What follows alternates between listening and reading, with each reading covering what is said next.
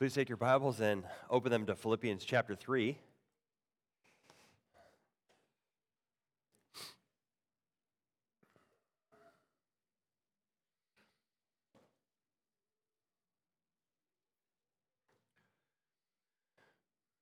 Philippians chapter 3, there's a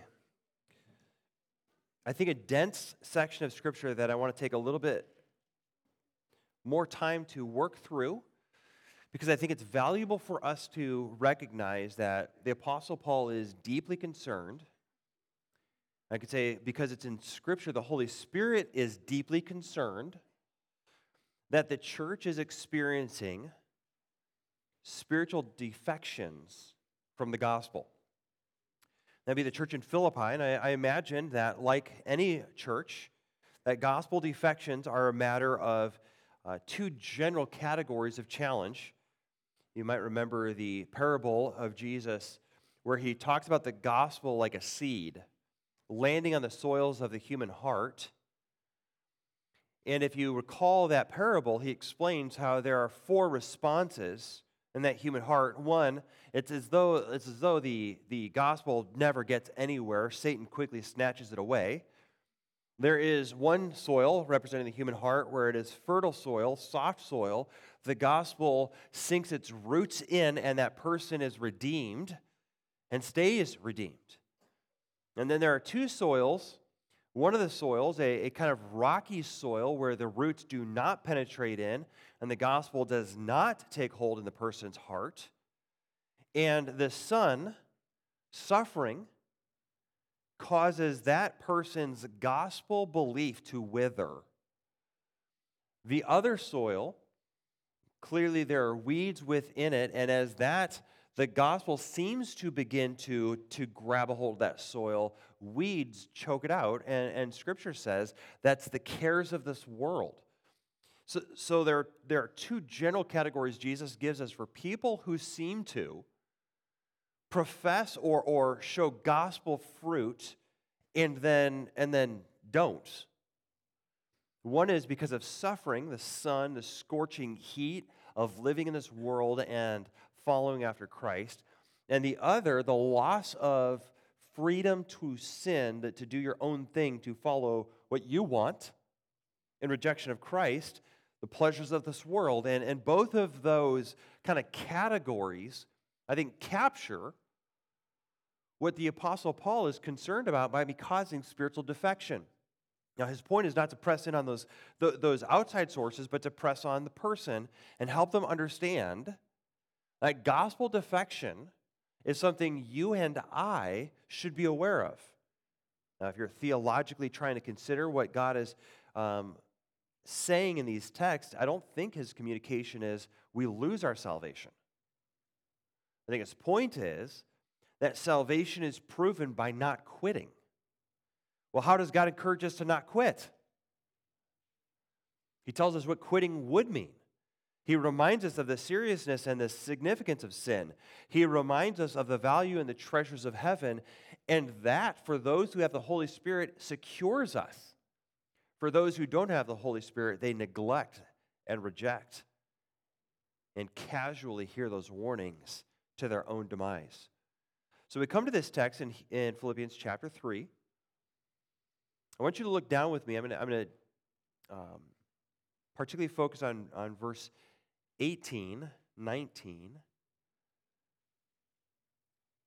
and then I'm going to just touch the context around it just a bit as we introduce this text to you. He says, "For many of whom I often told you, and now tell you even with tears, walk as enemies of the cross of Christ.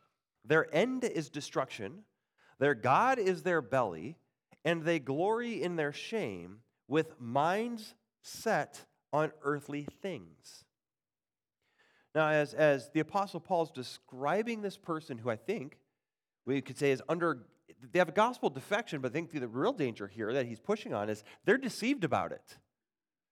They're confused about who they are. In fact, if you go back to verse 16, he says, "Let us hold true." Look in 4:1, he says, "Hold fast." And so his concern is that the church going through the course of walking with Christ, following Christ, that the pressures around them might cause them to let go of Christ. And in the middle of discussing this, he says, and I've been telling you with tears. Okay, so let's just ask the question, who has he been telling us about with tears? Well, there is a group of people in 3:2, 3, and 4 that have this kind of religious, kind of pharisaical approach to life. Do this, do this, do this, right? Well, that's not who he's describing when in this text he says that God is their belly and they glory in things that should bring shame. So he's not talking about kind of this pharisaical approach of an unbeliever, because the Pharisees are unbelievers. And because he's speaking about them with tears, it's hard to believe he's speaking about the unbeliever who he never has any personal affection for. Instead, I think the best way to understand this text is the Apostle Paul is warning the Philippians by pointing out people who were formerly under the care of the church, people he probably personally knows. And he, out of concern for the current church and out of concern for those sweet people who've wandered away from the faith, is telling them with tears, don't let go. So, not using the words interchangeably here, but I think we have gospel defection.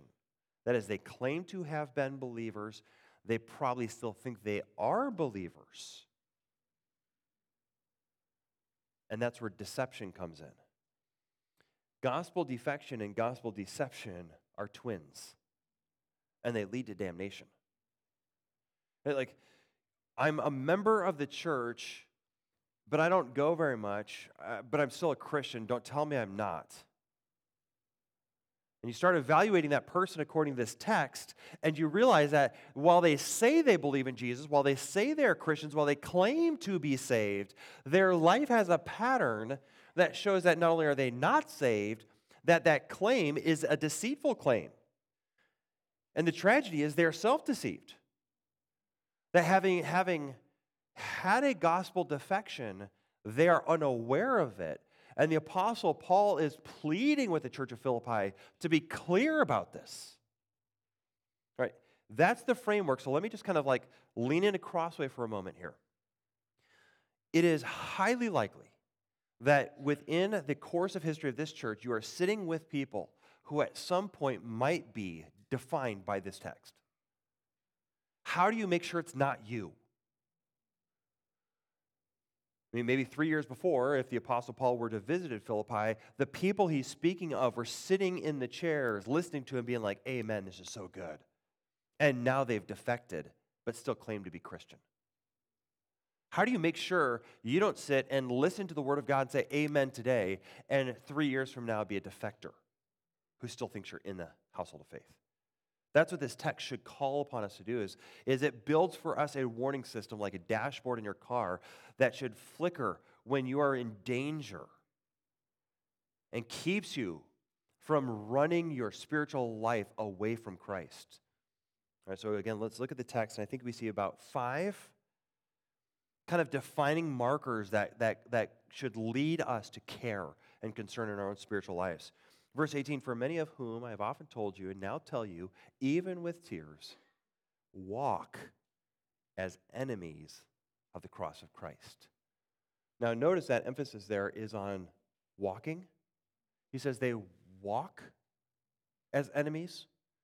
He is not talking about belief, orthodoxy.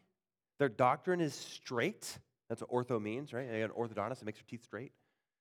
Orthodoxy is straight doctrine. That's not the problem here. It's their orthopraxy. Right? Their practice is twisted, is misshaped, is not aligned to Christ. So they might claim orthodoxy. I know Jesus. I know the gospel. I believe the truth. I do right. And Paul's saying, whoa, hold on. Just because you say you know Christ, just because you can quote Calvin, just because you know systematic theology does not mean you're walking by the gospel's light. You are you are not necessarily following Christ merely because you know good doctrine and affirm it. So we could maybe understand his point if I'm just going to kind of move it into what we think in practice is our behavior reveals our belief. Our behavior reveals our belief. You know, it's like the person who says that they know smoking causes cancer while they're smoking probably internally is saying, but it won't happen to me. There's this kind of intuitive denial while claiming outwardly the truth. They do not walk after Christ. In fact, their lives indicate they practice a rejection of the cross of Christ. I don't think this means they hate Jesus. I don't think that's the point of this line here. I think the point is that they look at the cross of Christ, they look at the sacrificial life where he says, come take up your cross and follow me, and they despise that call. They say, I want Jesus, but I don't want my cross. I want to follow after Jesus, but I don't want to deny myself. I do not want to suffer, but I want heaven. And he says, no. If you live like that, you're actually living out hostility. You're rejecting Christ. Jesus Christ died not merely to save you from hell, but to save you from the thing that takes you to hell, your sin. It is practically rejecting the purpose of the cross to say, I want sin and the Savior. Right? That, like, you cannot consistently hold sin and hold the Savior. And so if your life is patterned in sin, if you are embracing sin, you are actually an enemy of the cross. You're an enemy of the gospel. You are an enemy of the very purpose and mission of Christ. He died to save you from it. Why are you wallowing and embracing sin? You're an enemy of it. I think that's helpful just for some of you who are overly anxious about whether or not you're saved. Hear what he's saying here. He's not saying that in a moment of temptation and maybe thoughtlessness, you do or say something that is sin. For that, 1 John reminds us that he's faithful and just to forgive us. He is talking about someone whose pattern, whose walk is in contradiction to the purpose of the gospel. That's a significant difference. So if your lifestyle is patterned in sin, that person should be warned. You might be a defector who's deceived.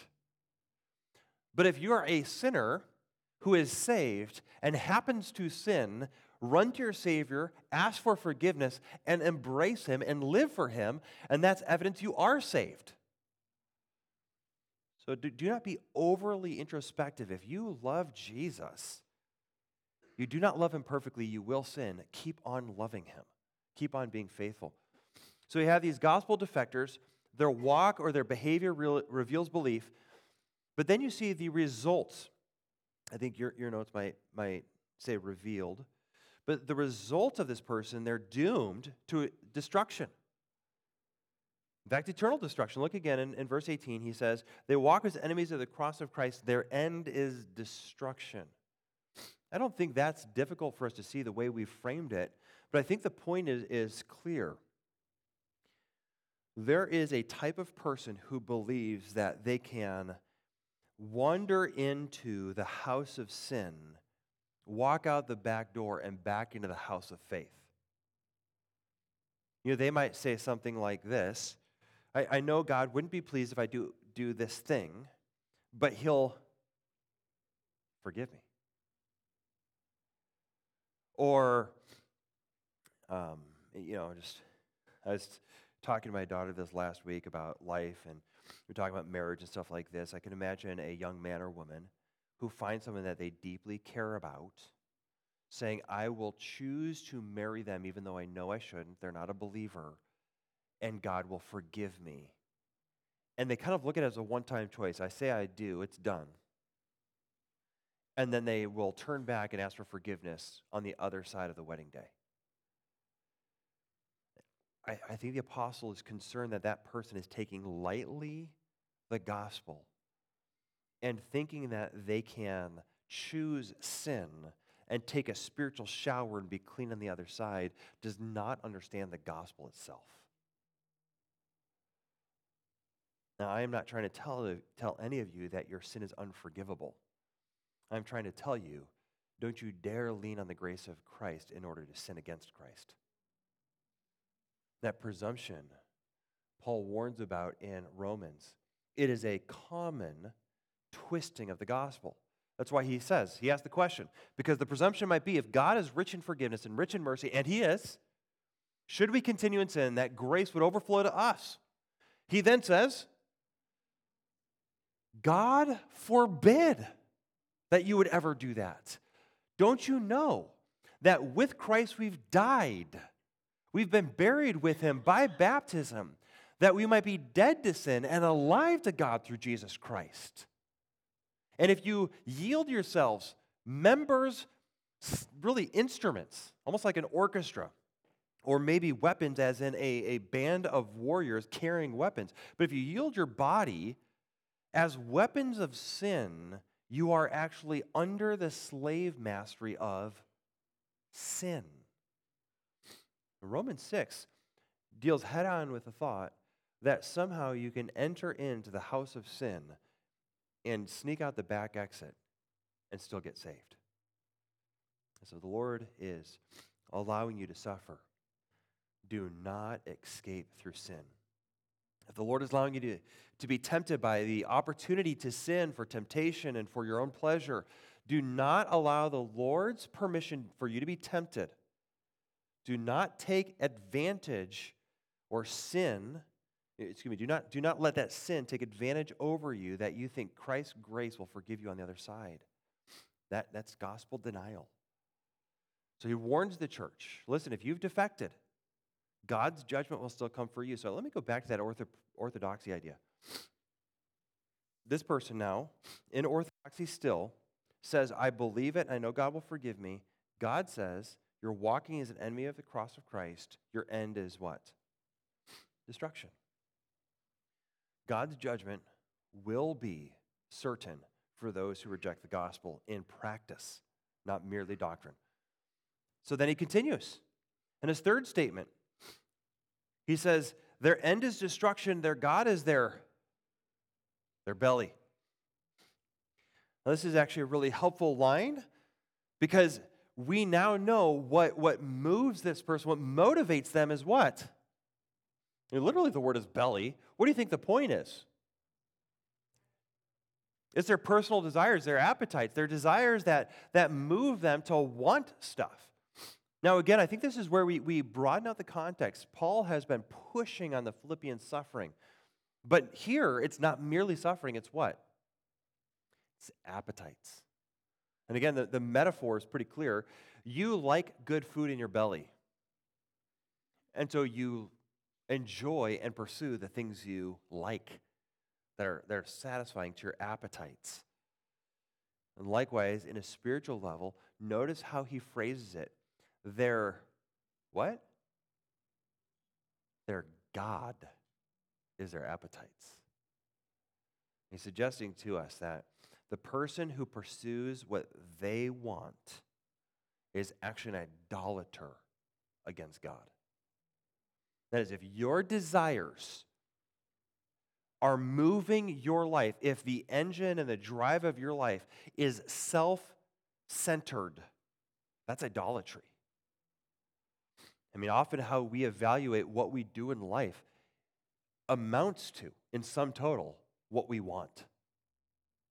I don't like this job, I'm going to get a different job. I don't like this person, I'm going to get a different spouse. I don't like this situation, I will escape. And then we slap all sorts of spiritual frosting on top of that garbage cake of sin. And it looks pretty. Let's be honest. There's a lot of sin that we do that's really stuff we want to do.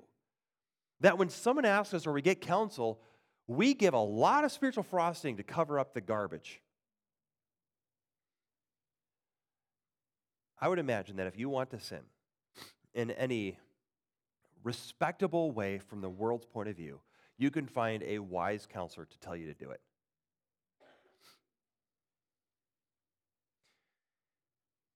You want to quit doing right? You'll be able to find a friend that will tell you to quit it. We can find we can find the counselor we want that affirms our desires and calls it wisdom. If you're driven by your desires, your idol, your God, is just that. It's your appetites, and your appetites will never save you. There's no redemption in following your pursuits and your desires. 2 Timothy has this sobering condemnation. It says the last days will be times of difficulty, for people will be lovers of self, lovers of money, proud, arrogant, boastful, abusive, disobedient to parents.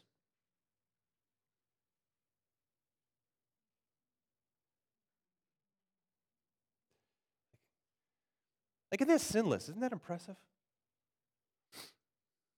You have like lovers of money, proud, disobedient to parents. Some of you teenagers that are still living at home, that should hit you between the eyes. Your parents don't know what you're doing, but you're disobeying. Ungrateful, unholy, heartless, unappeasable. Once you're offended, you will not be unoffended. Slanderous, without self-control, brutal, not loving good, treacherous, reckless, swollen with conceit, lovers of pleasure rather than lovers of God, having the appearance of godliness, but denying its power. That is the sanctifying, rescuing power of God that helps us to resist sin and find satisfaction in Christ is not seen as a rescue at all. God may and often calls us to places of unpleasant circumstance, unpleasant relationships, unpleasant financial situation. God calls us to very challenging places for the pursuit of His glory and your Christ-likeness, because He's good. And His power is granted to sustain you. This is why He would say something like, I will never leave you or forsake you. This is why the psalmist finds such comfort in saying that even in the valley of death's shadow, behold, you are with me. God does not promise you the prim path of roses. He promises you to be with you. And in the middle of suffering, when life hurts and we are struggling to do right and we are ready to quit, the question is, do you believe in the power of God, or do you deny its capability of sustaining and strengthening and bringing contentment in suffering? If you believe the gospel, believe the God of the gospel will be with you. If you are having a hard time being patient with your child, listen, any parent gets it. If you're having a hard time being patient, do you believe that God wants to grant you patience and will do so as you commit by faith to obey Him regardless of what's going on in your home? Or are you going to use anger and manipulation to control your kids? This is someone whose idol is pleasing self. Suffering does not compute in that calculation. And so they walk. Is your idol self? They also celebrate the success of this idolatry or this sin. Look back in Philippians 3 again. They glory in their shame. Like the schoolyard bully who's stolen someone's lunch money and punched them in the nose, they brag about and glory in the success of their wickedness. And I'm sure we've all heard people glory in their shame. Glory in the thing that was wicked. Have you ever heard someone brag about putting someone else in their place? Have you ever heard someone laugh about putting another person down and shaming them publicly? It wouldn't surprise us in a locker room environment to hear someone talking about successful conquests. I imagine the prison is filled with people glorying away from the ears of those who might turn them in of successful crime. I can remember vividly talking to a believer who spoke about their divorce and said, "That's the best thing that ever happened to me."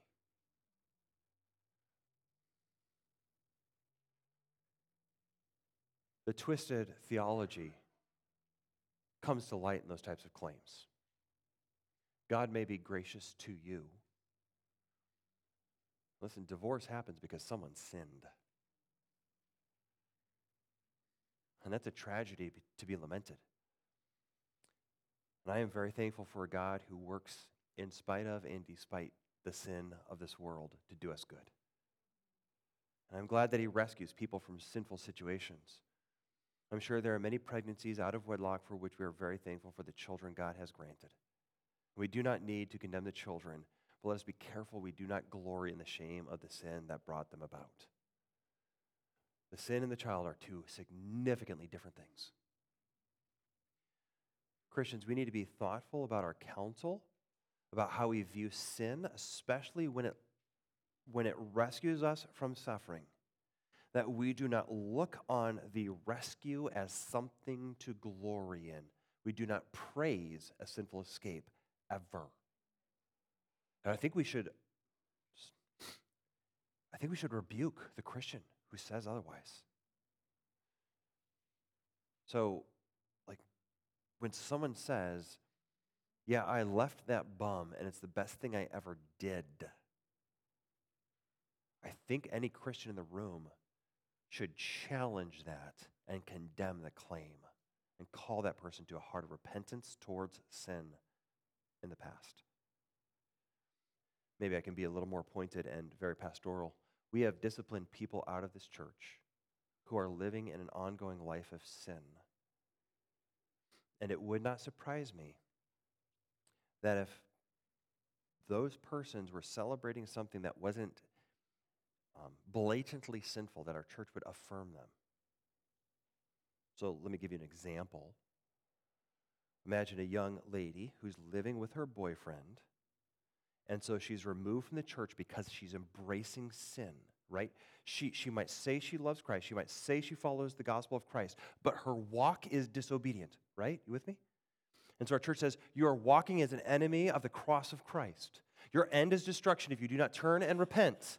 And she doesn't. And while pleading with her, she continues to embrace a life of sin as she embraces her unwed boyfriend. And so in sorrow and with tears, we remove her from the fellowship of the gospel because she's walking as an enemy of the cross of Christ. That person posts a public picture of them dating that boy who has led her away from Jesus, and our church affirms her. Shame on the Church of Christ. Shame if you affirm sinners and glory in their shame. If that's you, confess and repent. Every appeal by the Church of Christ to that sinner should be to call them away from the anchor that is dragging them to hell. Because they're enemies of the cross of Christ while they live in that sin. We now have gospel clarity. It is not merely saying, I believe and love Jesus. You walk as a lover of Jesus. You follow him regardless of where his footsteps lead you. And they lead us into sweet celibacy until marriage and purity within marriage. He leads us to green pastures of righteousness.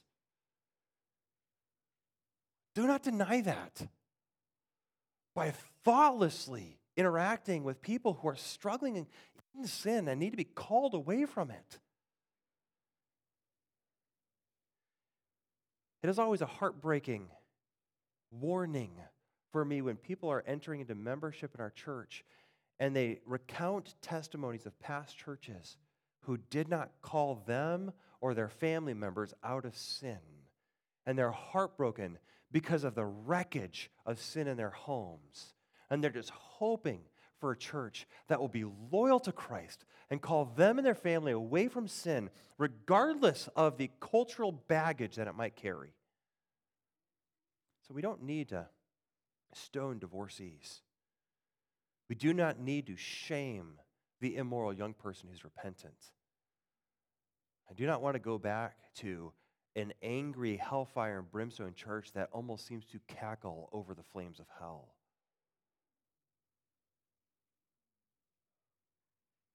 But a sloppy, soft, unclear proclamation of a God whose goodness calls us to holiness and calls us away from sin, and becoming a church that permits sin to wreck its people will lead them to destruction.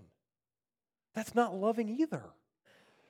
And it feels as though the church is caught between two impossibly ugly approaches. I do not want to be in a church that has no room for sinners to seek grace. And I do not want to be in a church that has no room to call sinners away from sin, because that is not grace either. So let us make sure that we do not celebrate or affirm people implicitly or explicitly who, because of sin, get escape. Instead, let us stand with them in their suffering. Let us carry their burdens with them to the Lord. Let us be for them the very presence of the ministering Savior who gives a cup of cold water in his name, who clothes those who are naked, who shares with them in their sorrows. Let us be that type of church, because we could be the type of church that calls people with bad counsel to escape hurt by sin.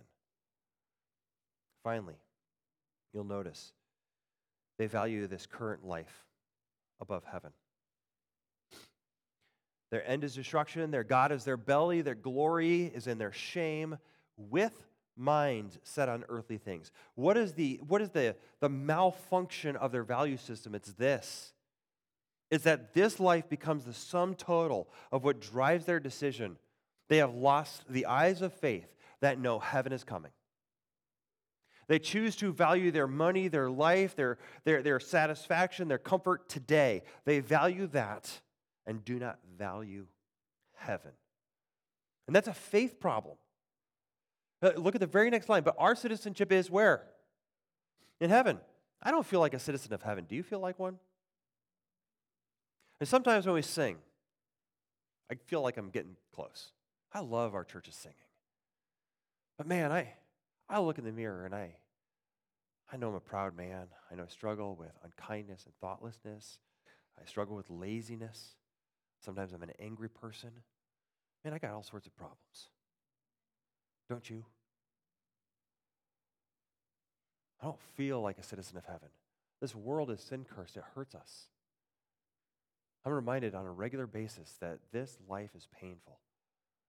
And sometimes I'm experiencing that secondhand as I try to help others, and you do too, right? When you disciple others and you see them hurting, you see them crying, you see them brokenhearted, and you know this world is messy. What keeps you moving and joyful has got to be a grasp that heaven is real. Heaven is eternal. And I have been moved. And on God's ledger, my citizenship is in heaven. And that one day will culminate not merely in the ledger, not merely in my legal status, but I will one day set foot in heaven. I will one day see my king literally in the flesh. I will one day be united with people who never sin against me again. And that's not even as good as the fact that I won't sin against them. You know, honestly, my greatest sadnesses in life are how I've sinned against others. Would it be nice not to sin? Would it be nice not to want to? Heaven is real. Heaven is real. And if you forget that your citizenship is in heaven, then you will not be laying up treasures in heaven. You will not live for heaven. You will not give away your money and your time and your life and your energy to people who sometimes don't repay you. You will begin to live for the pleasures and the appetites of this world if you lose sight in heaven. And that's really the cure, isn't it? I think the cure is twofold in this text. It is to grab a hold of the eternal glories in store for those who love Jesus Christ, and thereby you love Jesus and his promises. And so the solution to this kind of defection from the gospel isn't to just preach the gospel in your ears and in your head. It is to love the one who is the gospel, Jesus Christ. And it is to accept by faith that the promises of eternity in heaven are true. And so while in this life I might suffer, I don't just merely just bite the bullet, grind my teeth, and suck it up. Like, can we just be honest? No one in here is manly enough to do that and stick it out. Instead, we hold tenaciously to Jesus, to please him, to love him, to be true to him. And what drives us is the goal of eternity with him. So, thinking through how you do that, I do think Jesus gives us a lot of help when he says, where your treasure is. Can you guys finish that? Okay. Now I want you to see that as a instructional, not just a declaration, an instructional point. So if where my treasure is, my heart will follow, how do I start to move towards someone who lives for heaven? Well, I need to put my treasure there. Because, I mean, the point of that text is, if I put my treasure over here, my eyes will turn there and I will follow. So in deliberate work, we begin to invest in heaven, and then we care. And this is true of all of us. If you have a little kid that maybe within our church, comes up to you and says, "Hey, mister, I'm in a soccer league, and I would like some money, so I got to get soccer uniforms."